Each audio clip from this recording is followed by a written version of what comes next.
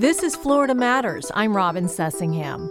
It's 2020, and I hope you enjoy politics because this year is going to be jam-packed.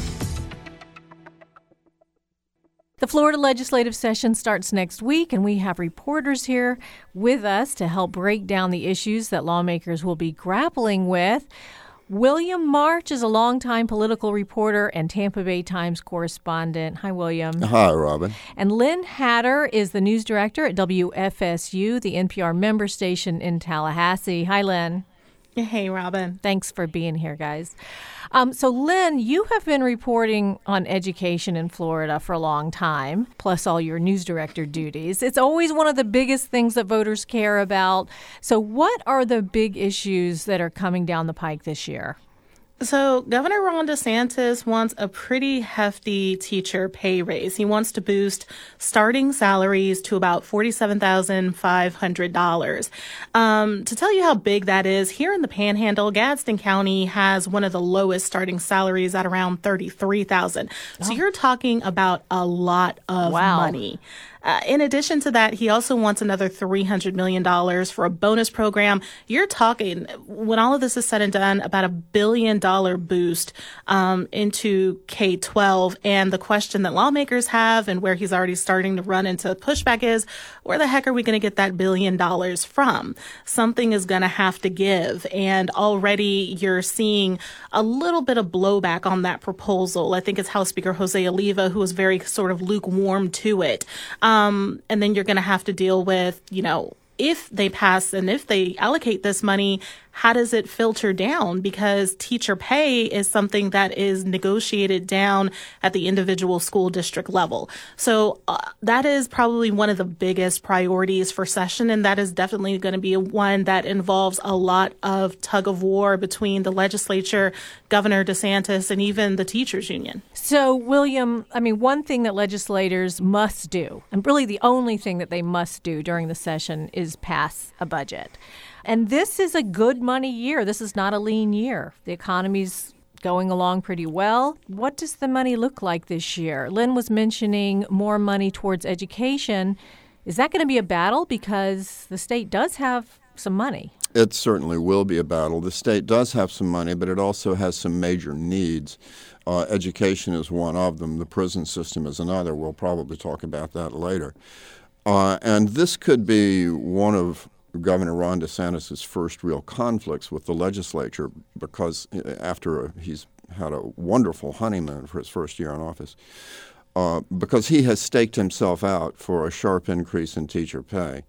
And as Lynn mentioned, some legislators, including Jose Oliva, the very powerful Speaker of the State House, are not super crazy about the idea. It doesn't seem like one of the most divisive issues. Everybody likes to see money going towards education. Everybody likes to see teachers paid more. You hardly ever hear people shouting, no, we don't want more money for teachers. Sure, but the question is how much and how they do it. The teachers union, the teachers themselves, are not crazy about DeSantis' proposal because it's yet another bonus program. The dirty little secret here is that the Republican legislature does not want to simply appropriate enough money for the schools to pay teachers well because, as Lynn mentioned, salaries are actually negotiated at the district level with the teachers union, and the Republican legislators hate the teachers union and don't want to do anything that would involve them with the process. They want to themselves set the amounts of money that teachers get and set the criteria for it. And that's why we end up with these endless bonus programs instead of simply teachers' raises coming out of the legislature. The bonus program would be in addition to the raises, right, Lynn? Well, yes. But keep in mind, again, to what William said, they want it to go to 47.5. How do you get there? When the legislature created the Best and Brightest program, that, by all accounts, was a failure, and they did it so that they could circumvent the teachers' unions. So the question is, how do you get to that level? And keep in mind, that's only for starting teachers. What about those who have been teaching for 5, 10, 15, 20 years? This is a real point of contention. How do you do it while trying to go around the unions when the law, the Constitution gives that negotiating power to the local unions. So you have a real issue here, both with how the legislature will do it, whether or not they're going to try and put this bonus component in, which is what Governor DeSantis wants. And even when they put some of this money into K-12, there's still a lot of trickle down going on here. So it's complicated. It's not just as simple as saying we're going to do this and get it done. I just wanted to point out we mentioned the Best and Brightest program, and that's the existing that's the existing bonus program that's just gotten a lot of opposition. So Lynn mentioned the problem that this pay program, the salary increase, would affect only starting teachers, and then you'd have teachers with 5 or more years experience who are suddenly making the same amount as people just hired fresh out of school. But Lynn, correct me if I'm wrong, isn't there another problem that there are some counties, including I think Miami-Dade, where the starting pay is already higher than the floor that DeSantis wants to set? Yes, there are. And so the question becomes, well, what happens in places like Miami-Dade, places like I think Broward is another high-pay county where you're already at or above that level? There's no answer to that right now.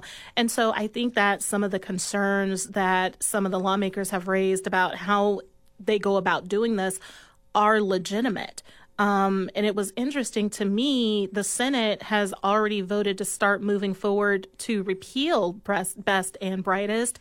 And they, too, raised some of these concerns while admitting that the bonus program did not work out exactly as they thought it would. It's a very big goal. It's one of those, big, hairy, audacious goals that's been laid out.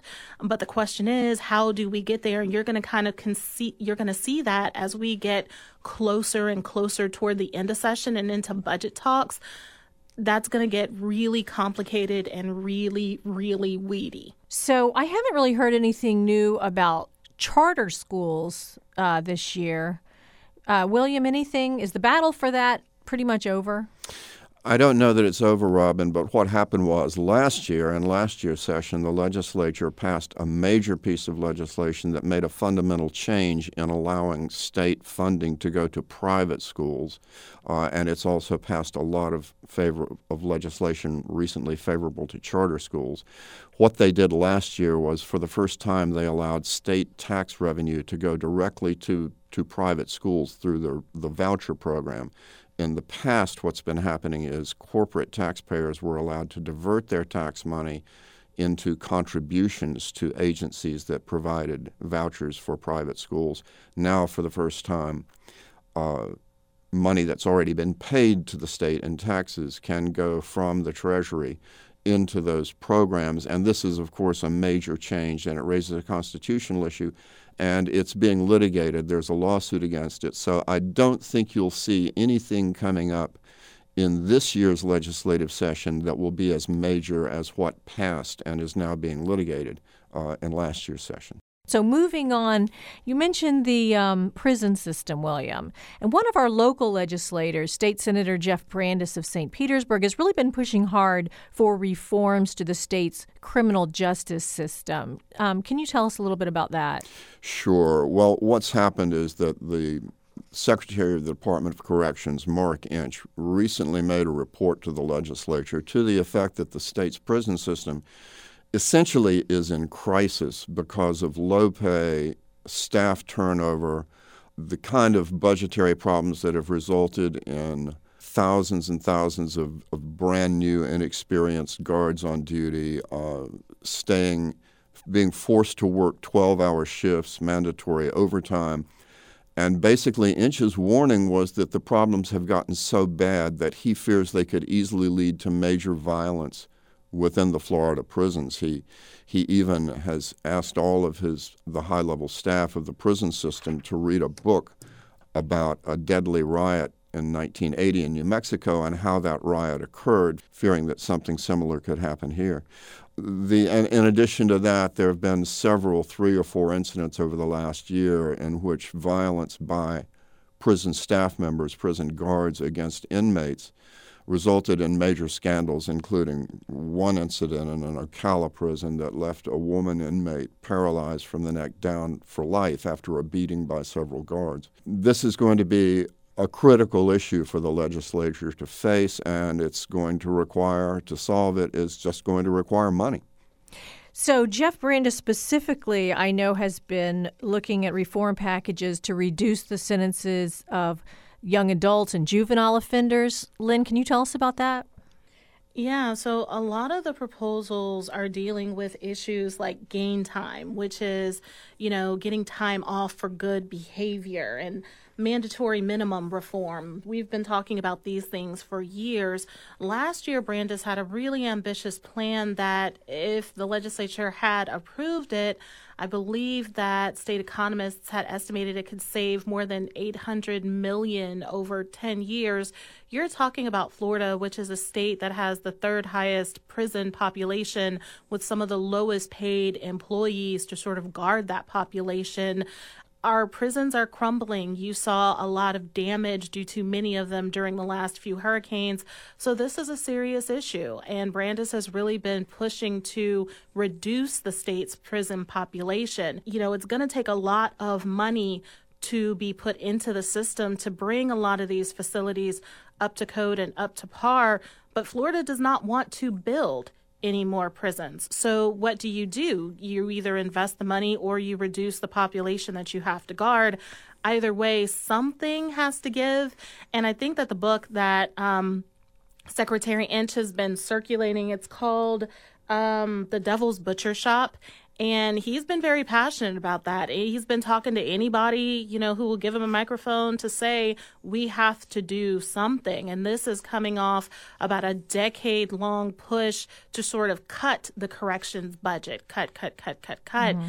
And now it's sort of at a very critical stage. So now it's time to cut sentencing, I guess, this mandatory sentencing, which has become controversial. That's something that lawmakers want to change, and also reducing sentences for the younger offenders and maybe for less serious drug offenses, things like that. I personally think it's interesting to note, Robin, that these kinds of proposals, eliminating mandatory minimums in many cases and allowing gain time in many cases, basically all they're doing is undoing the get tough on crime steps that were taken in the 1990s. You're listening to Florida Matters. We're going to take a short break and we'll be right back.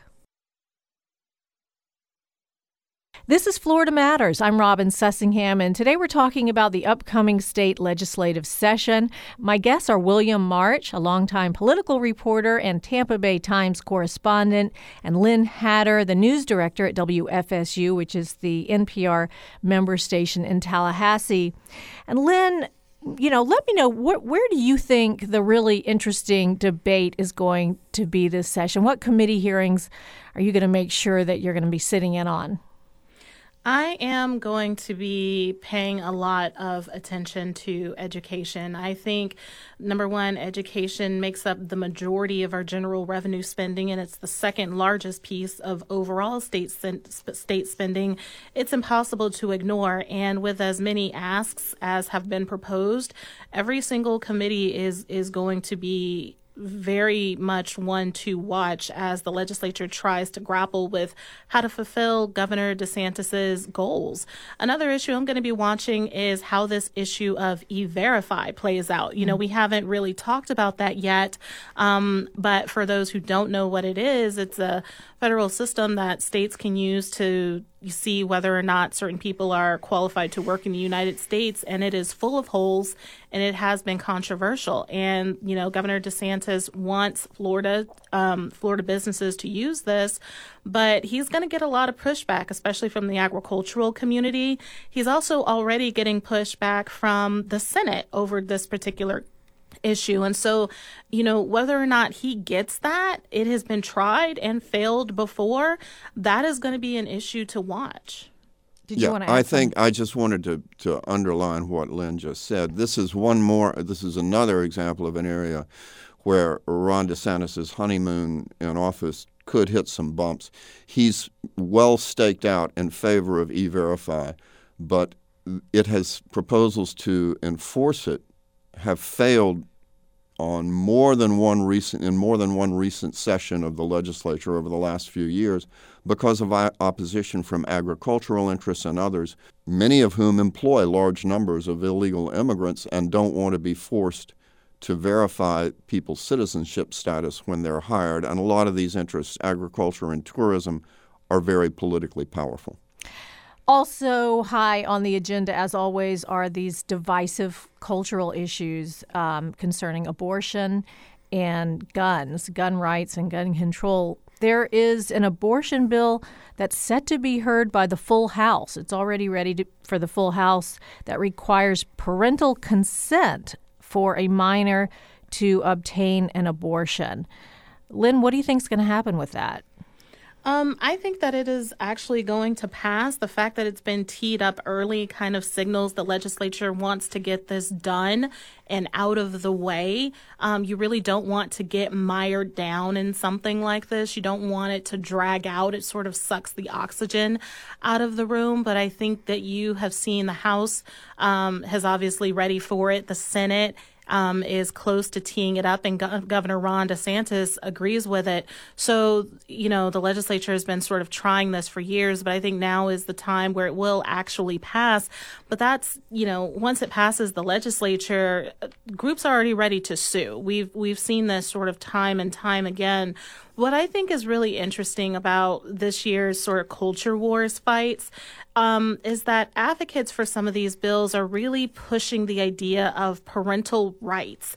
And that's something that I think is a new emergent conversation. They're framing a lot of these around, I am the parent, I am the guardian of this child, it's my duty to protect this child, and you, the legislature, the things that you pass sort of infringe on that. And that's sort of now emerging in a lot of these culture war conversations when parents are really stepping up and saying, these are my kids, I should have a say over what they do.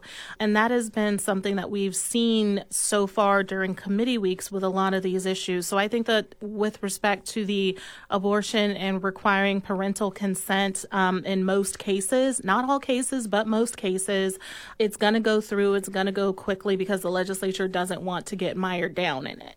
And that's not the only abortion restriction. No, it's not. There is a heartbeat bill has also been filed, which prohibits abortion when you can detect fetal heartbeat. That bill has not moved in previous sessions. My guess is it won't this year because the Republicans who control the legislature don't want to push the argument that far. My guess is they don't want to enact what would amount to an almost complete abortion ban. Right. But it has been introduced. And as Lynn noted, where the parental consent bill is much more likely to pass, it's worth noting Florida now has a law regarding parental notification. This would move it forward to parental consent. How did that? I'm just curious about that. So notification, did a parent have to just sign off saying, yes, I know about it? How would someone prove notification as opposed to consent? Well, the medical authorities involved, if I'm right, would have been required to notify parents when they when they perform the procedure. And now they actually have to get an active consent from the parent. This would require, this passes. Right, if this passes. And as Lynn said, this will probably repeat the pattern that we've seen over the past several years of the legislature passing abortion restrictions that are popular with the culturally conservative base, and then litigation being filed to overturn them. Right. And so the interesting thing is the state Supreme Court has overturned these bills in the past, but isn't that the makeup of the Supreme Court is a little different now? It has changed drastically because of appointments by Ron DeSantis, who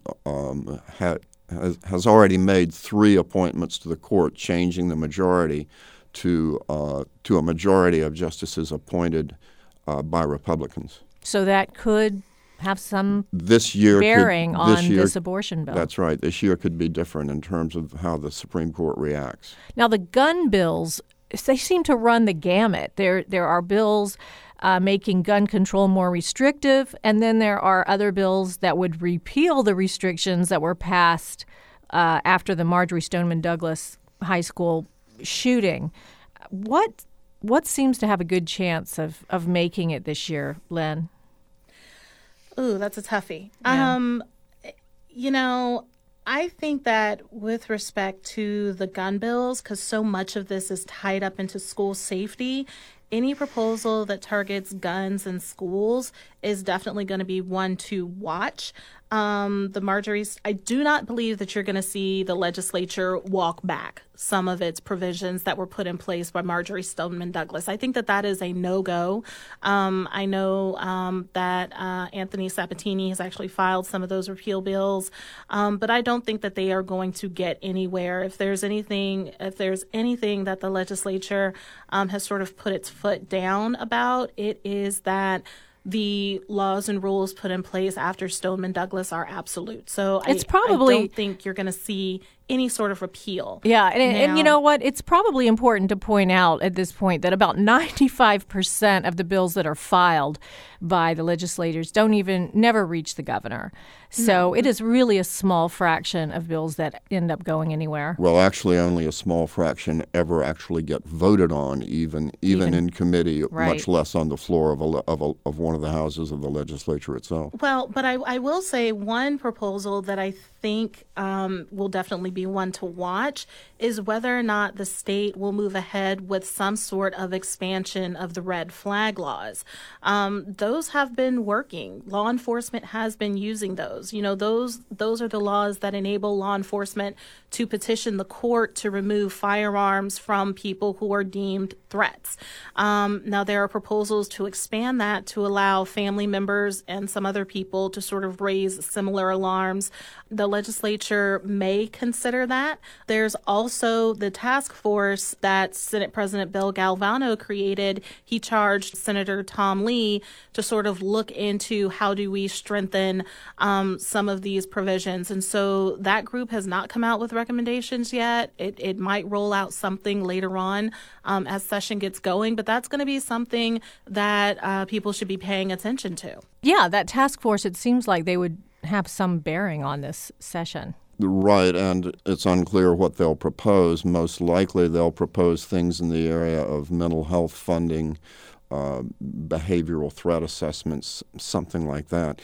I think we could also note that campus carry is likely to be a big issue again this year. And that is the right of people students on universities? Well, anyone who has a concealed carry permit, which part of that is you have to be 21. So not all students, but those 21 and older who have concealed carry permits would be allowed to carry weapons on campus.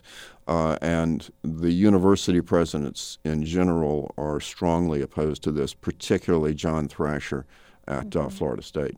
So the state tourism agency's life is hanging in the balance. That is Visit Florida. Will there be another extension for the funding for Visit Florida? Lynn, what do you think? Well, that's definitely what the Senate wants. The Senate is firmly in Visit Florida's corner, but that is not what the House wants. House Speaker Jose Oliva would be perfectly happy if Visit Florida died in a fiery death. He is very much opposed to this agency. And, Oliva's perspective is Florida can pretty much market itself. We don't need a tourism agency to market us when we have Orlando and Disney and Miami that do a perfectly good job marketing themselves. It was just that $1 million paycheck to Pitbull that just put everybody over the edge. That's wasn't right. it? It did. And it really soured Visit Florida in the eyes of a lot of people. But the flip side of this is that Visit Florida is not just marketing Miami and Orlando. It's marketing places like Crestview. It's marketing places in the Panhandle, places that, people would not think to go. It does a lot of work with a lot of local tourism departments in the ground. It did a lot of work after the hurricanes to say, hey, Florida is still open. And so there's really this kind of tug of war. It has a new leader in former Senator Dana Young, who was tasked with sort of leading this, and it's shrunk. It's gotten a lot smaller after the legislature cut its funding by a lot last year. And, Young's argument is that the agency is leaner, it's meaner, it has learned its lesson, no more pit bull contracts.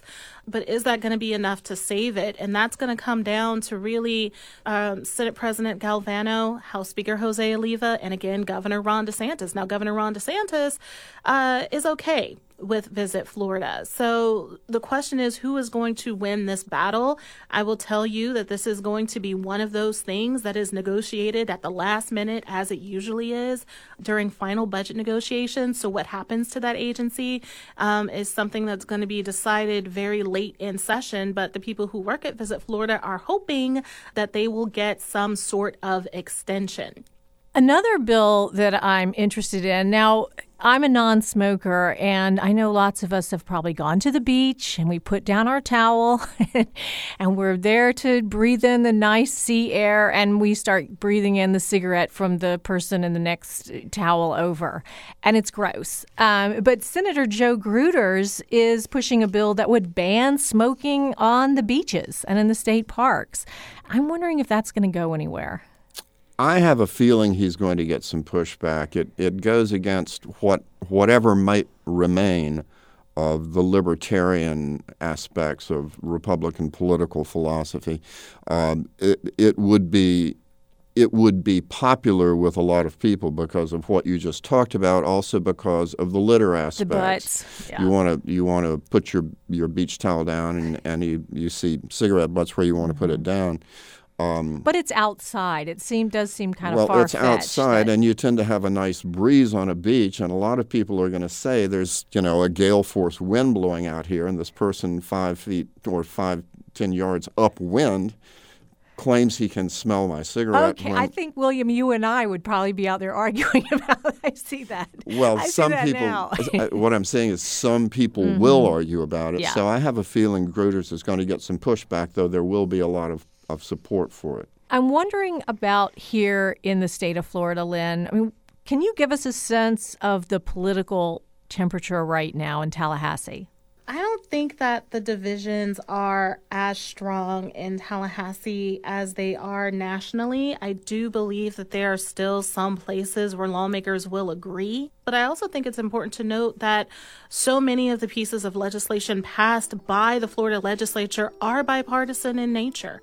That is Lynn Hatter, news director at WFSU, and we're also here with William March, longtime political reporter. Thank you both so much for being here. Thanks for having me. Enjoying it, yes. There are lots of ways to connect with us. You can tweet us at Florida Matters. Find us on the WUSF Facebook page. And remember, you can listen to Florida Matters whenever you want as a podcast. You can search for it and subscribe for free wherever you get your podcasts. Florida Matters is a production of WUSF Public Media. The engineer is Craig George. The show is produced by Christy Oshana. I'm Robin Sussingham. Thanks for listening.